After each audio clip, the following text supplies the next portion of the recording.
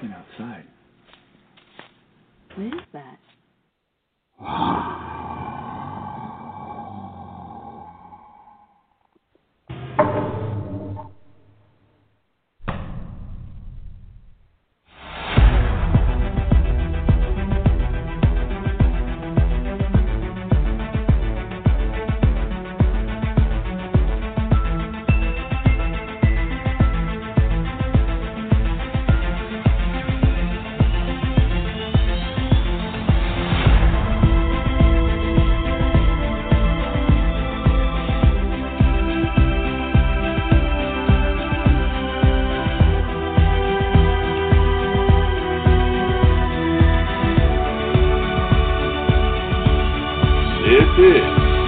Monster X Radio. And this is Julie Wrench with another episode of On the Shoulders of Giants, talking old timers with Thomas Steenberg.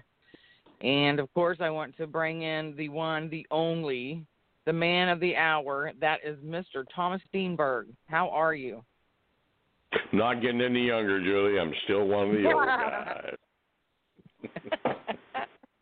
I knew it. I knew you were going to say that. So how you been doing, Thomas? How's things going on up there in your neck of the woods? Actually, so far, 2020 has been rather slow. So far, I've had 2 footprint reports in the last month that turned out to be misidentifications. And, well, we're just in a blanket of smoke coming up from south of the border right now. All the forest fires in Washington, Oregon, Northern California. Maybe even be breathing in some Bluff Creek smoke for all I know. Yeah, I saw that. It's horrible. It just seems like we can't catch a break for 2020 in many areas. I'm not going to miss 20. I'm not going to miss 2020. Yeah. Me neither. I'm ready to see it. Goodbye. So now I'm down here in North Carolina, and we are at our place at the beach, and we are in hurricane number 4 right now, the remnants of Sally. And like I told you a little bit ago before we came on air, I am under a tornado watch. We did have a tornado warning and touchdown just about 10 miles or so away from us about an hour ago. So, you know, we are under that tornado watch, but, you know, the show must go on. So we're going to do this. But if you hear me say I got to go, this isn't good. Everybody will know why.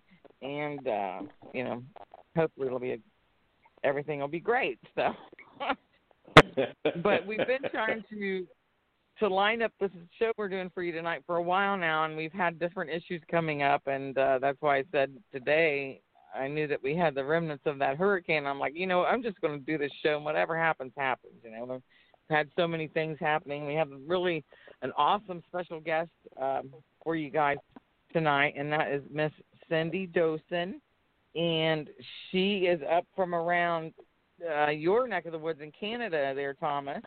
I know she's a friend of yours. Cindy has been doing investigative work and field research of Sasquatch sightings since around 2007, and I know she had her own personal experience, and, you know, she's been involved in a couple things with the Olympic Project. They're out of Oregon. So I wanted to bring in Cindy to the show. Hi. Hi, Cindy. Hi. I know Hi, you and Thomas know each other, right, in real life, not just over. Yeah. Yeah. I've met Thomas quite a few times on some expeditions over there, and at the John Green tribute and stuff. Yeah. Awesome. I know her, but she moves around, and I don't know about it. I still thought she was on the island. Yeah, no, I moved away from the big city and got into the nicer part of BC. I don't blame you. Good for you. Yeah. And it sounds nice, just kind of sitting out in the middle of the woods. That's my preferred state most of the time. Yes. Just awesome.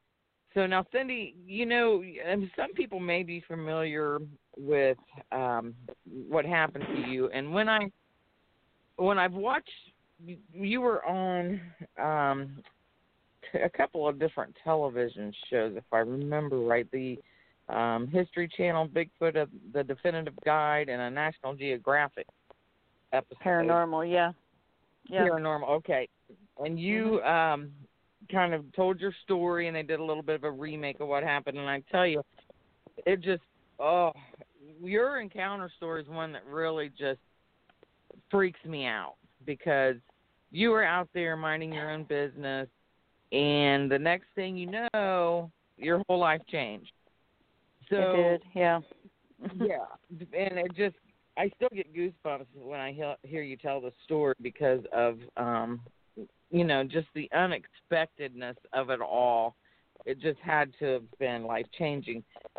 So if you could kind of bring into focus where you were at, what was going on, and when did this happen? Okay. This happened August 2nd, 2007, and it happened at about 12:30 in the afternoon. It was a very gray, overcast day it had been raining, and it's just dark. I lived just outside of Duncan, and we had a Christmas tree farm that we used to go to every day. And down this road that we went past all the time, I happened to see some of these tree anomalies or structures or whatever you want to call them. And the funny thing is that when I was younger, I took an affinity to looking up weird things, and Bigfoot was one of it. And I found this site in, I think it was in Georgia, Sasquatch or something. And in there, they were showing all these tree anomalies, like the X markers and teepees and stuff like that. And I'm looking at it, and then I realized that the stuff that I noticed on the way from where I live to our farm, there was some in the bush, and you could see it. So I grabbed my camera, and I thought, well, on the way there, I'm going to take some pictures and compare it, just because, for shits and giggles. Well, I go in there, and it's on a deer trail, and anyways, I get in there, and I'm taking pictures at this, and it's really weird because the trees are woven in through each other. And I'm not talking little trees like half an inch round. I'm talking like 3-inch, 4-inch trees, like totally sideways, just in and out behind big other trees, like somebody had done it like sewing. And I thought that was so odd, like the strengths, right? And when I was taking the pictures, I turned around, and these two deer came up the trail that I walked in on, and it was so funny because I was not even 5 feet off this trail, and they both looked at me, and their ears were behind them, and they didn't care one iota that I was on standing there. They just ran.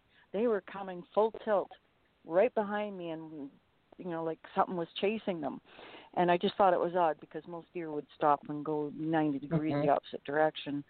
So I thought maybe a cougar or something, or a black bear was putting a run on them. And so I quickly deviated off the trail and come out back onto the road just, 20 feet from the trail, just to make sure I didn't run into something. And as soon as I jumped off this kind of a bank down into the ditch to the road, there was something on the other side of the road. It had sprayed gravel over top of the road.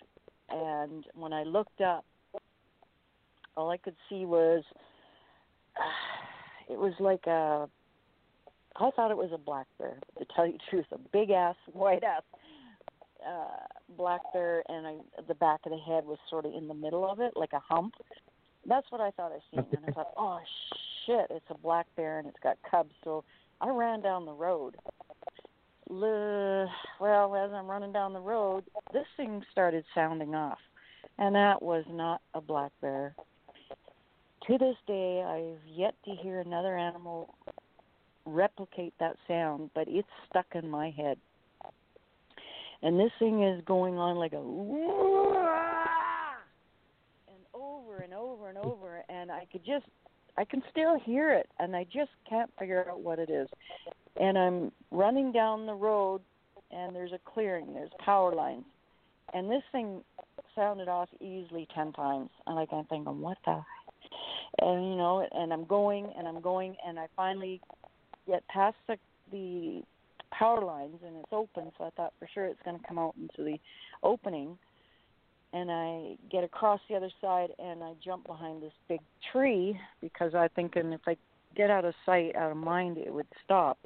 I'm thinking this is a black bear, right? She's got cubs up the tree. There's no way she's going to be chasing me that far. Well, all I got is my camera in my hand, so I wrapped it around my hand like on top of my fist. I thought, this is the only thing I got to fight with or defend myself with. And I'm standing there with this camera on my chest and I'm behind this tree, and all of a sudden on the other side of this power lines, they've got these tall bushes like some kind of willow with little white flowers, and they're about 10 feet tall. These bushes all of a sudden are bouncing forward and back, and I'm looking, peeking around the tree looking, and it's like, what is this? And then all of a sudden it let out another like that, and I can't see what's pushing the bushes down, and I'm just standing there like I'm gonna pee my pants. Right. And I mean, I'm so scared. I don't know how, you know, I just don't know how scared. You just freeze within yourself, and I'm trying to make myself do something, and I can't. And it's just like your mind is racing to sort this out, but it can't because I've never heard this before. So I quickly waited a couple of minutes, and it seemed like a half an hour or so, and the thing shut up, and the bushes stopped, and there's no wind, like it's dead calm. And I thought, okay, I'm going to jump back out in the road, and I got to run back the way I can because my vehicle's down there. So I got to run back past this thing. So I go across the road as far as I go, and this thing just started up again. This yell, scream, roar. And I call it that is because when I got home after all this, I looked it up on the internet, and I was trying to place some sounds and these animal sounds, and I ended up with something that sounded like the mountain gorilla and the African lion and a grizzly bear. You put those three sounds together in a sentence, and that's what it sounded like. None of those live on Vancouver Island at all. And this thing is yelling, and I hide behind the tree again, thinking, come on, you got to go. And I waited longer, and it shut up. It went quiet again. And finally I jumped back out onto the road. It didn't say anything. I went across the road, and I started hoofing as fast as this granny can run. I'm 60 years old. You don't run in very fast. And this thing, as soon as I'm getting past the power line and the closing, and now the timber's there, and I got to keep going, this thing down below isn't roaring, screaming anymore, but it's busting trees like 2x4s, like it's driving a goddamn tank down there. And it's quite a drop-off. It's about a 20-foot drop-off from the road down into this little ravine, and it's down there. And as I'm running, it's probably beside me 100 feet into the bush, but it's paralleling me right through until I get into my vehicle. And that vehicle was just ahead of the trail that I started on. And this thing was just smashing shit down there. It was just unbelievable. And I jumped into my van, and I ran home. And when I got into the house, I was Snow White. And my husband says, what's the matter with you? And I was just in awe and shock. I couldn't even hardly tell him. I just sort of told him what I was doing, and then I told him, I said, I think, I don't know. And I couldn't, for 2 weeks, I couldn't go out to the bush. I didn't want to drive by there. I was almost like in some mental shock that I just could not digest what happened at all. And when I sat down and looked up what this sound possibly would be, and I just could not. Even now, I still have problems trying to figure out what happened. Like, what would I have done differently? Probably nothing. My fear, fight instincts, kicked in. But this, when I think about it, it's like a movie in my head. I can see it. I can see what happened. And it was, I dragged my husband out later, 2 weeks later, said, I have to go and look. I have to go and see what happened there because this doesn't make no sense. And he was like with me step by step. We found some broken trees, but not as much as it sounded. But when we actually looked at that embankment, I didn't know it was straight down. So whatever I seen had to have been already descended down this embankment, and it's like an embankment. It's a drop-off. It had to have been easily the back of its shoulders and the back of his head. It would have been at least over 6 feet tall. And I know the bears don't go down the hills on their hind feet, so right. It just didn't, and it wasn't until a while after that I actually put a thing in the BFRO because I was curious enough that I wanted to understand it, but I just wouldn't accept it. I wouldn't accept it because to me it was just like, how lucky would you be the day you go out and take pictures you'd have an interaction, right? Right. It just, and that was the last thing you were expecting. Well, I wasn't expecting anything. I was just taking pictures of trees because it looked like something on a website that they called Sasquatch. And that's all I was expecting. And nothing more than that. And from that day... Oh, you know what? That just... it gives me the creeps just knowing that... So, when you ran down to the... When you ran down and got behind that tree... Yeah. About how far do you think that was from where you started running Sasquatch from? Was? Oh, I'm going to say 1,000 yards easily. Easily. So, whatever that was followed you down there. I think I interrupted its hunt. It's funny because there was more deer trails in there than you could shake a stick with that go up and down this. It's like rocky in there, so it's like a cliff. And when you go up and stand up on this moundy rock thing, you can see down almost into that little ravine. And the deer seem to go through there and down to get water every night. So I think this thing was pushing them up that trail, and then down the road, not far from the power lines, is another trail, and it's like a shortcut. And my husband and I had found big X markers in there and stuff. So I'm thinking this thing already knew the circumstances. He gets the deer to a certain point, then he comes around the other way and gets them, catches them, right?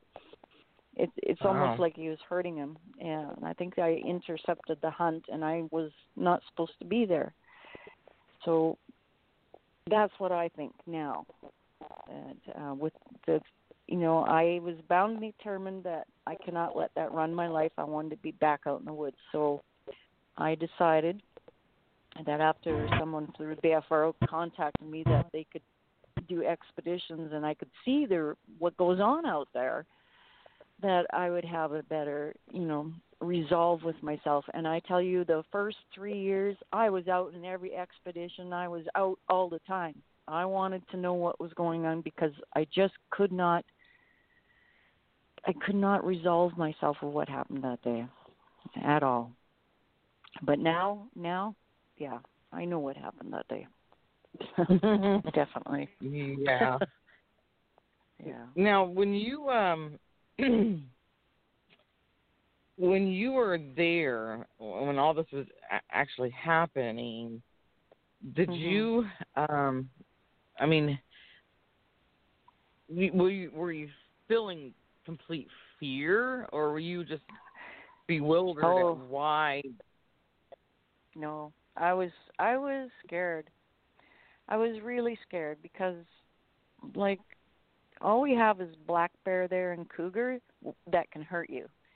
and that just did not come into mind, even though the deer acted like that. That's not what, after I heard this thing yelling, I'm an experienced hunter. My dad used to take me out as a little kid. And you just, I was scared. I was fucked up.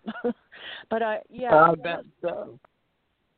It was just hard to explain, because it's not something like, if some people say I would do this and I would do that, but at the moment, at that time, you don't do any of that. Mm-hmm. You just are. I was frozen, even though my mind was trying to grasp what I was supposed to do, but my body wasn't doing that. All I knew is that I needed to protect myself, and I'm thinking, and hiding behind the trees. So I thought, just give it a chance, it'll go away, if that's what it was, right? But it didn't leave. It followed me, and it chased me off. And it was adamant that I was in its place. I did something wrong, and I was convincing myself it was a black bear and it would go away and it's going to be okay, but that did not happen at all. And that's why I needed to get back to the car, because the car is a safety place, right? Mm-hmm. Running further down the road is not going to make the situation any less. For at least that's the way I thought. There's no safety in there. It's just the woods and a road. Oh, right? Man. And you knew what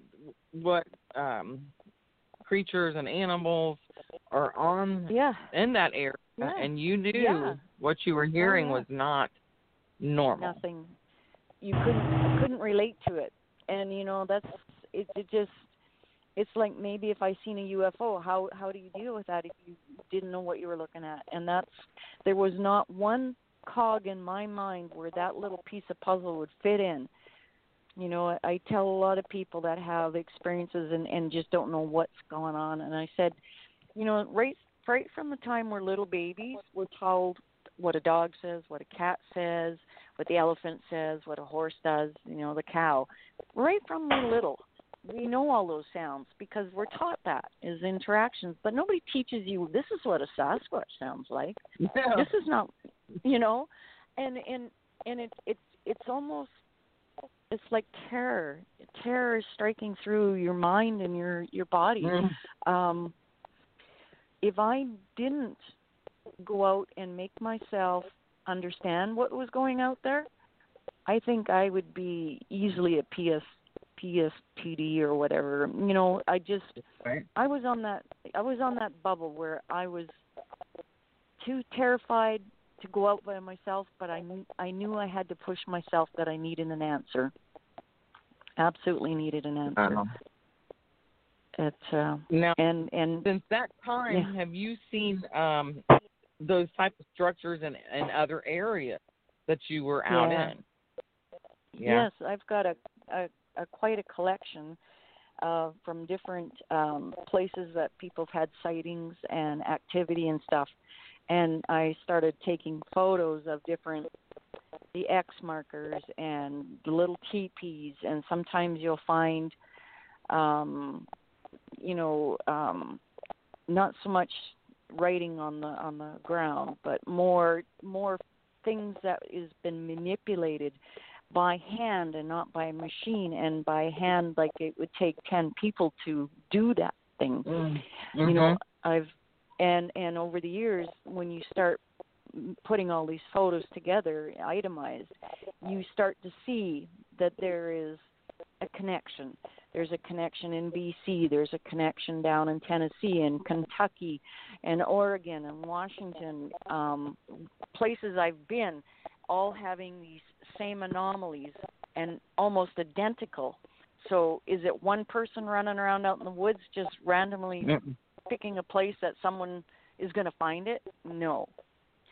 There is something going on that is very ambulatory and very, very good, and having not front paws but a hand-like feature to be able to do this.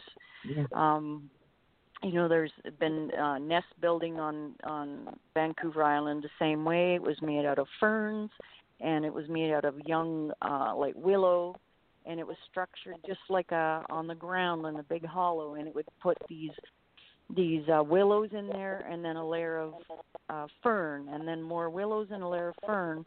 And this one nest that I seen, it was under a big fir tree, and the fir tree, the boughs come down and almost covered it, so it was bone dry.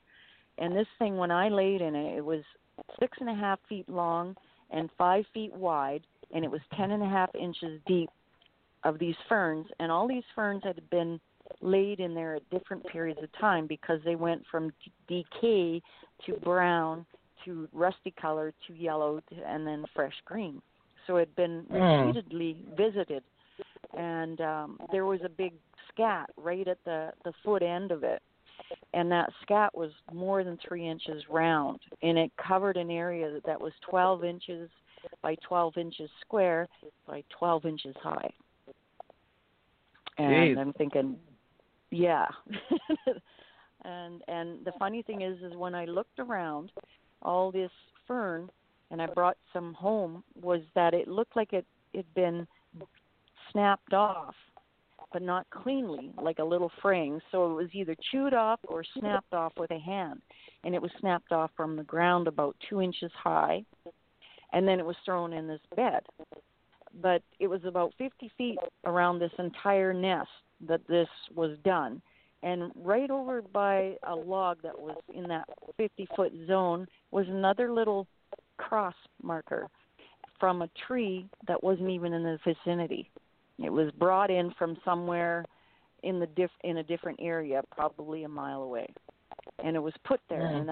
And then that brings back the question: so why is this here? Just like all the other photos I've had, and now we have a nest.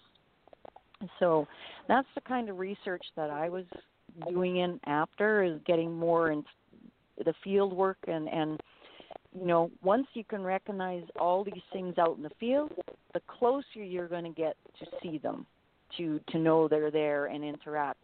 I don't take a camera with me anymore. I don't take any of that stuff anymore because it just doesn't work. You have to find out where they're at, and then, you know, if they verbalize, and Vancouver Island is really great for them to do callbacks because I don't think they have. It's very vast in some areas, and they choose to stay away from populated areas. So they interact really easy, verbally anyway. And so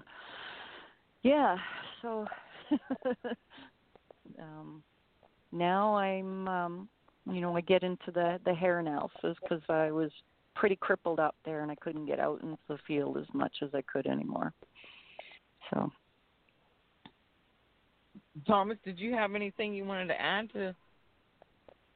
Well, with her encounter, I kind of thought she hit the nail on the head when she says she believes it was interfering. She got in the way of the hunt, which is kind of what I was thinking. Like, a deer pop up and suddenly you're in its way, and it gets irritated. Probably chased you out of the area and was happy you were out of the area, but then you had the unmitigated gall to come back through it again. So it got mad again. Oh yeah, it did. But it sounded to me like typical, like I've heard so many others in the past, that it was just wanted you out of that area. Yes. Because I have no doubt that if it wanted to get you, it could have. I absolutely believe that now. If it wanted to kill me, it would have done it. Yeah, but my question is, was it this incident that sparked your interest in the Sasquatch phenomenon in the first place, or were you already interested before? I wasn't really interested before. I just, when computers first come out, I got one, and I love encyclopedias. So for me, the computer was like, woo, look at this encyclopedia. So I was looking up Jack the Ripper and just silly stuff like that you're not supposed to be interested in, and you know what I mean? And then the Sasquatch came up, and I was looking at that. So was there an interest at first? Not really. Just curiosity, because I remember when I was in school, them finding footprints, and I come from Medicine Hat, Alberta. They found footprints supposedly out at 7 Persons, which is by 40 Mile, Cooley 40 Mile. And of course, that was in 1964 73, and I think that was close to the California footprints, right? The Gimlin. 73, Medicine Hat, that area. Was it 70? Yeah. Anyways, I mean, that was most the interest that most of us were exposed to. So, and if it wasn't for the fact that I seen this Georgia site and actually seen the tree structures and that, no, I had no interest in it. So, and that's how it just sparked. And because if I would have not had what happened to me, I probably still wouldn't be interested. It was just one of those curious things.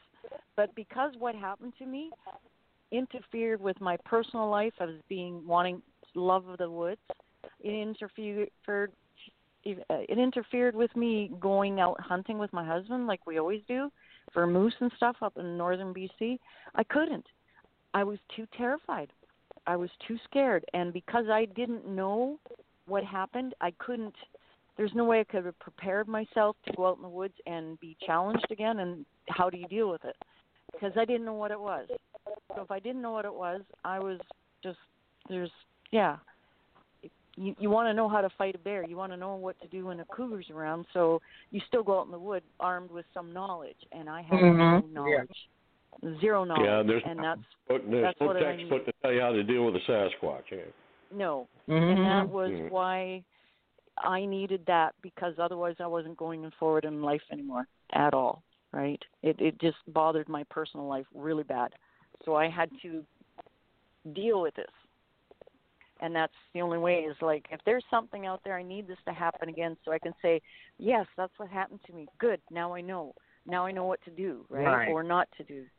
But it just, it sent me, I could have went the other way and just hid in my house for the rest of my life, or get back out into life and, okay, let's see, because there's people that do this, right?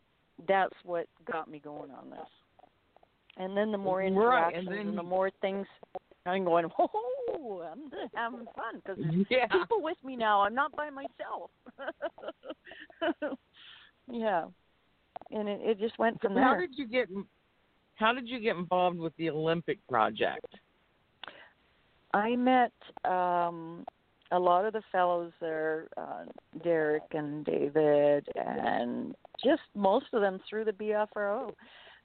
Going to different expeditions, and I mean, I was in Washington twice a year, and then they started going out on, in some private outings. So I went with that for a while and get invited down, and I just made sure that I was out in that field all the time, and I went to lots of conferences, and I really put myself out there. I needed to know. I had to know. It wasn't even just a curiosity anymore. It was my sanity. I had to know. And I knew all these people. So when they went to the Olympic project, I went down quite a bit with them and get involved with that because I lived close. Vancouver Island, and I take the ferry across, and I'm right in their doorstep. I'm actually was one of the closest people there to where they go. Wow. Yeah. But that's and now I'm just sort of on my own. I do my own thing now, and so now can you tell us your go ahead, Thomas. Go ahead. I was going to ask her about the how she got into hair analysis. The hair analysis I got into because I find that a lot of people are always asking questions like, when you have an expedition, they just don't want to know how to look or how to find or take pictures or, encourage the animal. But like what happens after? What happens after that you find stuff or, what happens at that point? Like, you found the golden ticket, now what? Because that part of it never got dealt with because there was no way to do anything because, of course, we're crazy and nobody believed us, and science aspect of it was, non-existent.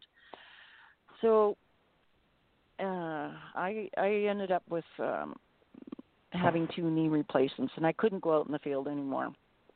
So then I started questioning myself, like, where do you send DNA and what is in DNA? And I had studied veterinarian and animal sciences over the years.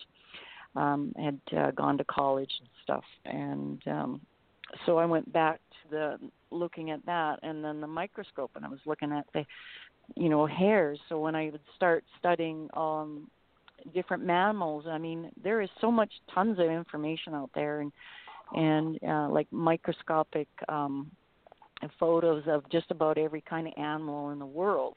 And some of these sites have a vast amount. So when I'm looking at that, I was looking like just through, again, out of curiosity, like what does a primate hair look like? What does a human hair look like? So I had the microscope and everything already from doing other things. So that's where I got into it. And then I started really studying like the difference between, horse and cow and cat and dog and human and primate and deer. And then on one of the BFRO sites, they had proposably Sasquatch or Bigfoot hair, and I'm looking at it, and I go, well, that looks like my hair. But then when I put my hair under the thing, no, it doesn't look like mine. And so, and this was just a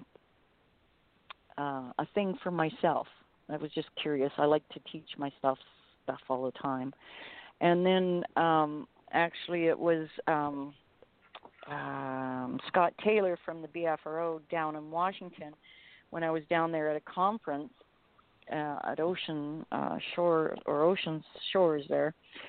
He come and said to me, look, he said, you were talking about hairs. And I said, yes. And he says, he brought me this whole clump of hair.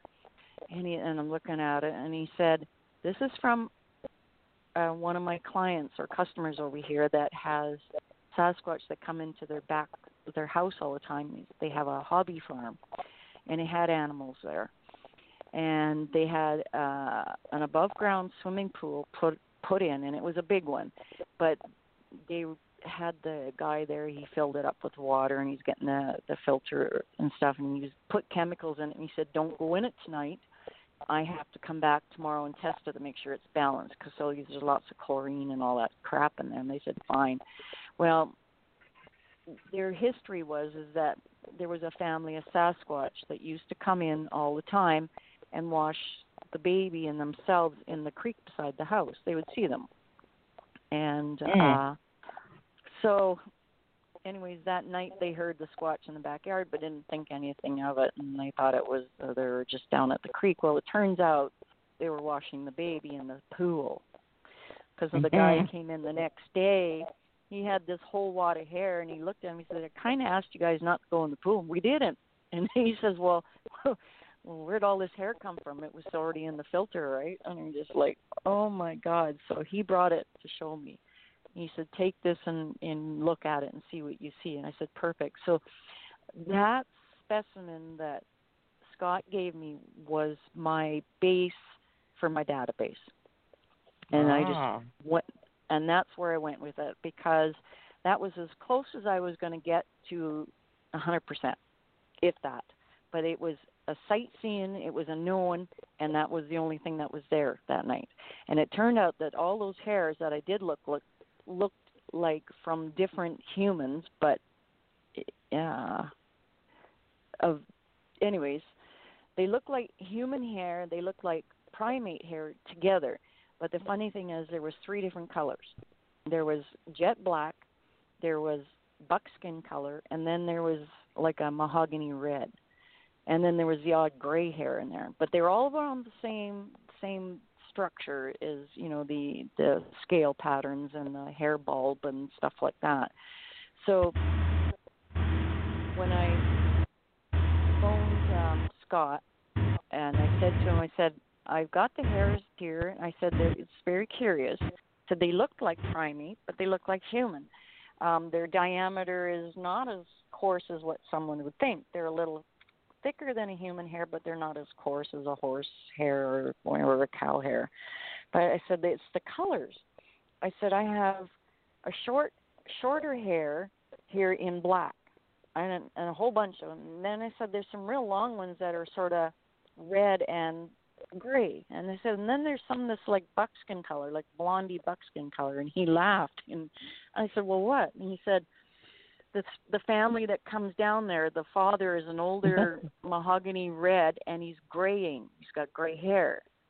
And he said the mother looks a blonde. She's a real light-colored Squatch.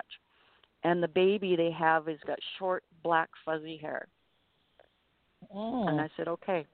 So so I use that.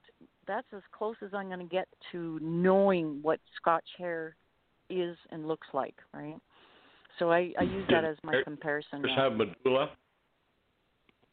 Pardon? Hello? Did the hair sample have medulla? The male had very sparse medulla. Okay. And it's funny because a human chest hair has a medulla, but it's what they call it, interrupted, so it's not continuous. Correct. Okay. Yeah, and your arm hair, man's arm hair does too, but the head hair doesn't. Okay, your head hair doesn't. A human head hair does not have a medulla, and that's why these other hairs I was kind of confused about, because they all look like human except for the black one, the really long, not the black one, the mahogany red one. Is that it could have been a chest hair and a head hair like that I had there. And since then I've had a lot of other hairs coming from a lot of people that I know really well, and that I've been working with them on different areas and stuff like and most of them are BFRO people with David, and I've done, samples for him that he had done for at England, Oxford University, when they were doing for I can't remember his name off the top of my head right now. When they put out there, we'll do free hair analysis and DNA for anybody that had a proposed Squatch hair. Well, a lot of people sent him samples, and then 2 out of those people sent me samples after, and the samples that I got from them, one of them was identical to the ones in the swimming pool, and one wasn't. And the one that was identical to the one in the swimming pool, he got told it was from a cow, a bovine. And when I looked at it, I said, it's not. There's too many distinctive characteristics for a species of hair that is not a cow hair at all. That is not. It's closer to the human hair. So getting into this hair analysis, every species has a different shape of scale on their hair, and a different count of scale on their hair. The medulla has a different width. It has different patterns in the medulla, from a crisscross to a ladder to a bubble to a straight line. And there's they call ovid bodies that's in the hair. The more ovid bodies that are closest to the medulla is more chances of being canine. And the ones that are further away to the outside of the hair, which is the cuticle, has chances of being bovine or cattle. And so there's so many characteristics on a hair. And I go through about 13 of them, and I believe I've done a hair for you as well, Julie, that when you look on it, each one of those characteristics is important to rule it out as to what it is. And, would you agree? Okay. Yeah. Well, okay, Cindy, would you agree that it would be almost impossible for someone to pass human hairs off as possible Sasquatch unless you get an infant that's been allowed to grow his hair and hasn't had his first haircut yet?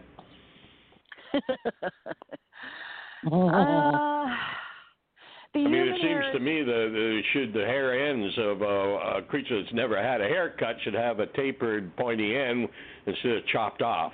Yeah. No, you can tell right away. We never have pointy ends again. No. And not unless you're, like of East Indian origin that keeps your hair wrapped up and stuff, and they don't cut it and stuff. You're right. But yeah, no, you can tell a human hair right away because one, we use hair products in our hair. So if it's conditioner or if it's hairspray or hair dye, hair pollutants, if you smoke, all that gets left on your on the outside of your hair. And under a microscope, it's like blinking red light. You can see it, right? Wow. Yeah, and it's just, you know, even if humans have certain diseases, you know, of the liver and that, your hair will be striped. There's different anomalies in your hair as you get older. People,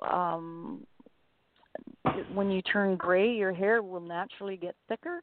And it's funny that Asian people, their hair has a slight medulla through it. Slight, and it's hard to see it because it's such a dark hair, but that's always a possibility, right? And East Indian or Pakistani people of that culture, their hair has a tendency to have a medulla that runs through their hair, but it's very distinctive. And so, I mean, if you have one of those two type of cultural people running around in the woods, then that would be something I'd have to rule out, right? But I'm just saying that kind of, it's a hit and a miss, but I'm saying that there is a really good chance. My database that I've gotten here now for references is pretty close. Like if it's a squatch or an unknown hair, I will say, look, this is a good chance it's unknown. It may be a human, and then I'll list the reasons why. But if I'm pretty close to saying it's unknown, then I'll tell you it's unknown. And I've got a few there. It hasn't been a lot. I'm thinking over about 300 or 400 samples I've done. I've got maybe 4 or 5 that I would say are pretty close to unknown. I will not say absolute because I can't say absolute. I can't say that, but I'm going to say, yeah, there's a good chance that this doesn't fit anything else that I know of at this point. So your chances are really good. And if you decide to get it tested, then this would be a good sample to test. Right? Now, are you the still more doing reason, those Julia, tests? Or? As I told you before, when you grab hairs, keep them.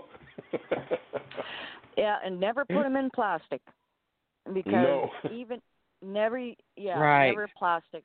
Paper of any kind, don't matter, or not bleached paper, but carry, you know, even a brown paper bag. That's the best thing you can do, or an envelope that's brown, because even the bleached has chemicals in it that can destroy DNA. And if you happen to be that lucky person that you come across a nest and there's hair in it, you know, and it's got all this other stuff, or it came to your house and ripped your door off and left a big snag of hair, well, hell, right? Grab it. Yeah. Wow. Yeah. And always use a fresh, clean pair of tweezers when you're pulling hair off something. Don't use your hands. Yeah, exactly, because you don't know. You don't know when that time's going to happen. Nobody does. And I've had some pretty weird hairs. I've had some come in and it was a llama, and yet it was up on the top of the Rocky Mountains, and people hiked up there, but you can barely get up there. And I go, well, big wad of hair. And I said, either somebody else carried it up there and lost it, or there's a llama running around up there. And it turned out that prior to this guy going up there, they were using llamas as packing their stuff up there. So who would have known, right? Right. Interesting. Yeah. So I enjoy it because it's always a mystery to unwrap. But, you know, I've gotten some samples that come from people, and as soon as I put it under the light, it comes out and it's red and blue, and I'm going, well, that isn't even a hair. It's a synthetic fiber, you know, like off of somebody's wool jacket and stuff. And I'm going, so when I send it back, they go, no, you must have the wrong thing. It's an absolute hair. And I said, no, it's not. Here's your photos. Take a look. This is what it looks like underneath the microscope. It's totally different colors. It's been twisted, and it's flat, and it's got perfectly straight edges. There isn't a scale on there. Nothing. I said it's synthetic fiber of some sort. Yeah. So Or the lichens on the tree. I get a lot of that. The witch's hair comes in. Yeah. Yeah. Do you still do that, Cindy? Are you still taking hair samples? I do, just not as much as I used to. I find that I moved up on 15 acres of land here. My husband retired, and I've had quite a few surgeries now, and we love it here. We are out in the middle of nowhere, and we like it that way, and I just don't do as much as I used to. And the odd one, like I do for the close people, for myself, but I just found that Right.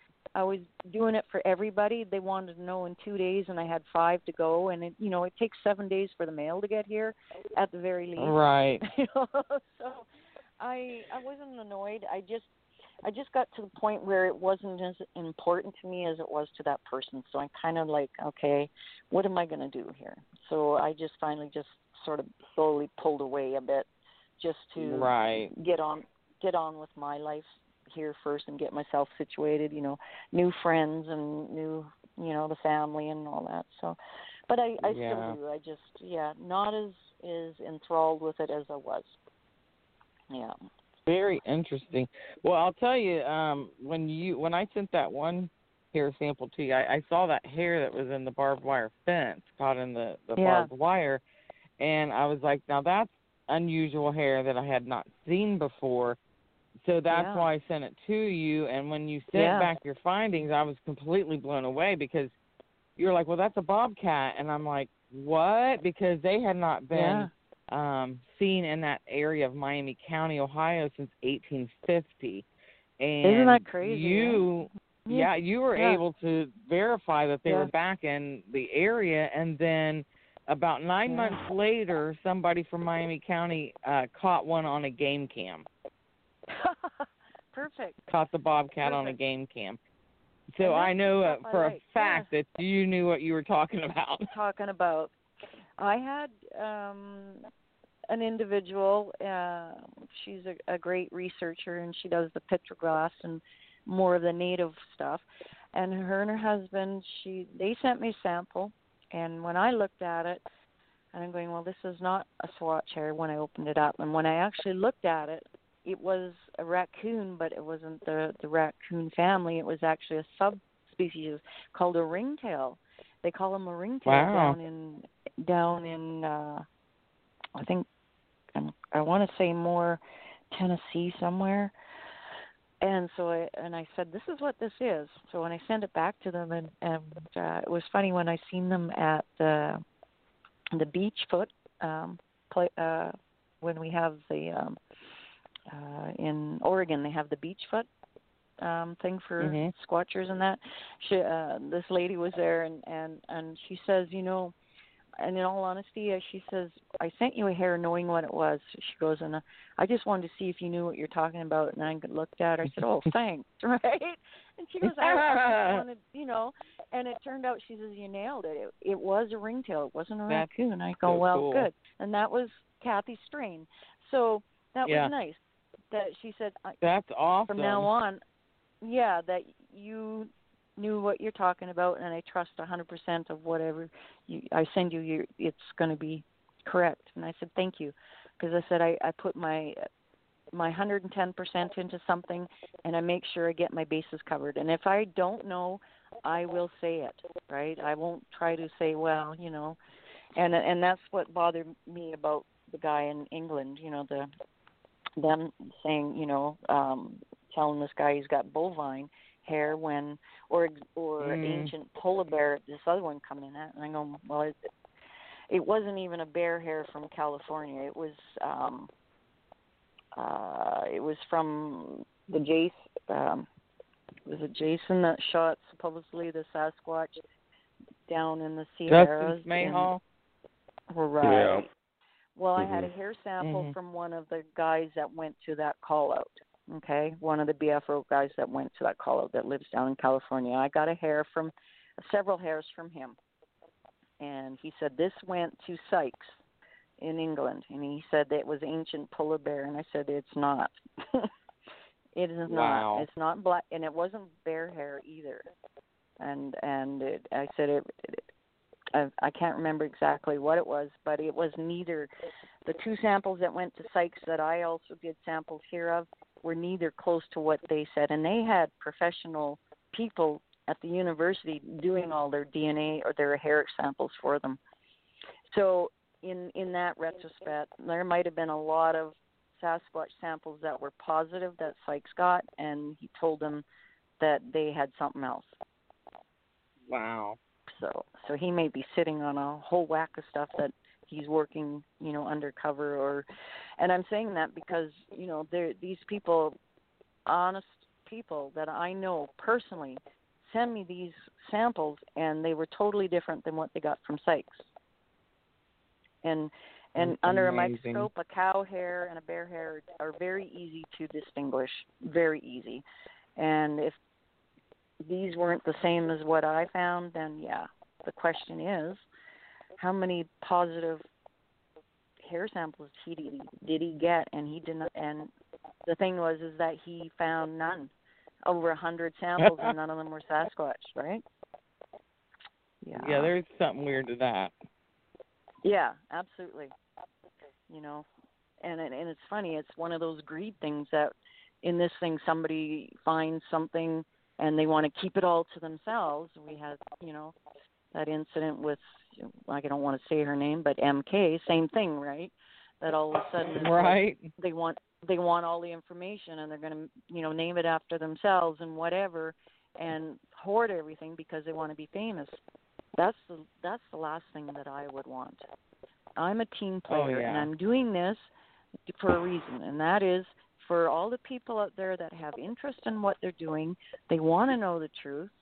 I'm there to help them because that was the part that after you go out and you holler and scream and do knocks and everything for a Sasquatch, this is what happens after. There's got to be something after, and I'm part of that after. And I'm hoping down the line that if it's hair analysis, then something is going to be DNA, and then maybe there's something else that is going to follow. But something has to happen after in order to get the world of Sasquatch or Bigfoot to be noticed. And I'm hoping there's people out there that are doing something is what's next, right? Oh, yeah, definitely. I know there's the Olympic project in and of itself is trudging forward in a lot of things as we speak. Yes. So, it's awesome what they're doing out there. But, we're getting up on top of the hour here, and I just wanted to check with Thomas. Thomas, did you have anything else that you wanted to say before we close the show? Well, I just wanted to say it was great to talk to Cindy again, and I admire what she's been doing with the hair work. And I'm sorry that she's way up in northern BC now, and we basically can't get anymore. But it's funny. The stories are coming in here, too, because I do have my little Sasquatch guy that I designed and have out on my Jeep, and I run around all over the place with researcher on it with the Sasquatch on it. People are going, what's that? Wow. And it always opens up the conversation, is that I have something to tell you. And I said, awesome, I'm all ears. So, we have them up here, too. Wow. Well, we really appreciate you coming on to the show. Like I said, we had tried different things that had happened over the course of a few weeks here, and but we finally got the show, and it was definitely worth the wait. And I just want to thank you on behalf of all of the people who do have an interest in this subject for doing what you have done and what you continue to do to take this matter, serious, and to people that have seen or experienced things like you did that are trying to come to terms with it. Just, we really appreciate what you do. Yes, don't hoard the information because someone out there can make use of it somehow, some way, even as a team. If you have a little piece of the puzzle and someone else has a piece of the puzzle, and if it's identical, you're onto something. Right. So that's awesome. And Cindy, I really admire your stick to the facts and never deviate from the facts attitude. Exactly. Absolutely. Well, Cindy, we'd love to have you back on again sometime down the road. It's always a pleasure talking to you. And Thomas, thank you again for coming on to another exciting episode of On the Shoulders of Giants. And, of course, we will bring you another show down the road here, folks. And we do have some interesting people lined up. I'm not going to say names yet, but we do have some really cool, fantastic guests like Cindy coming on. So, but I thank you both for having the show tonight with me. And thank you for the invite. Absolutely. It was nice talking All to right, you. so, bye-bye. Oh, yeah, absolutely. All right. All right, folks. Thanks for tuning in. Roger that.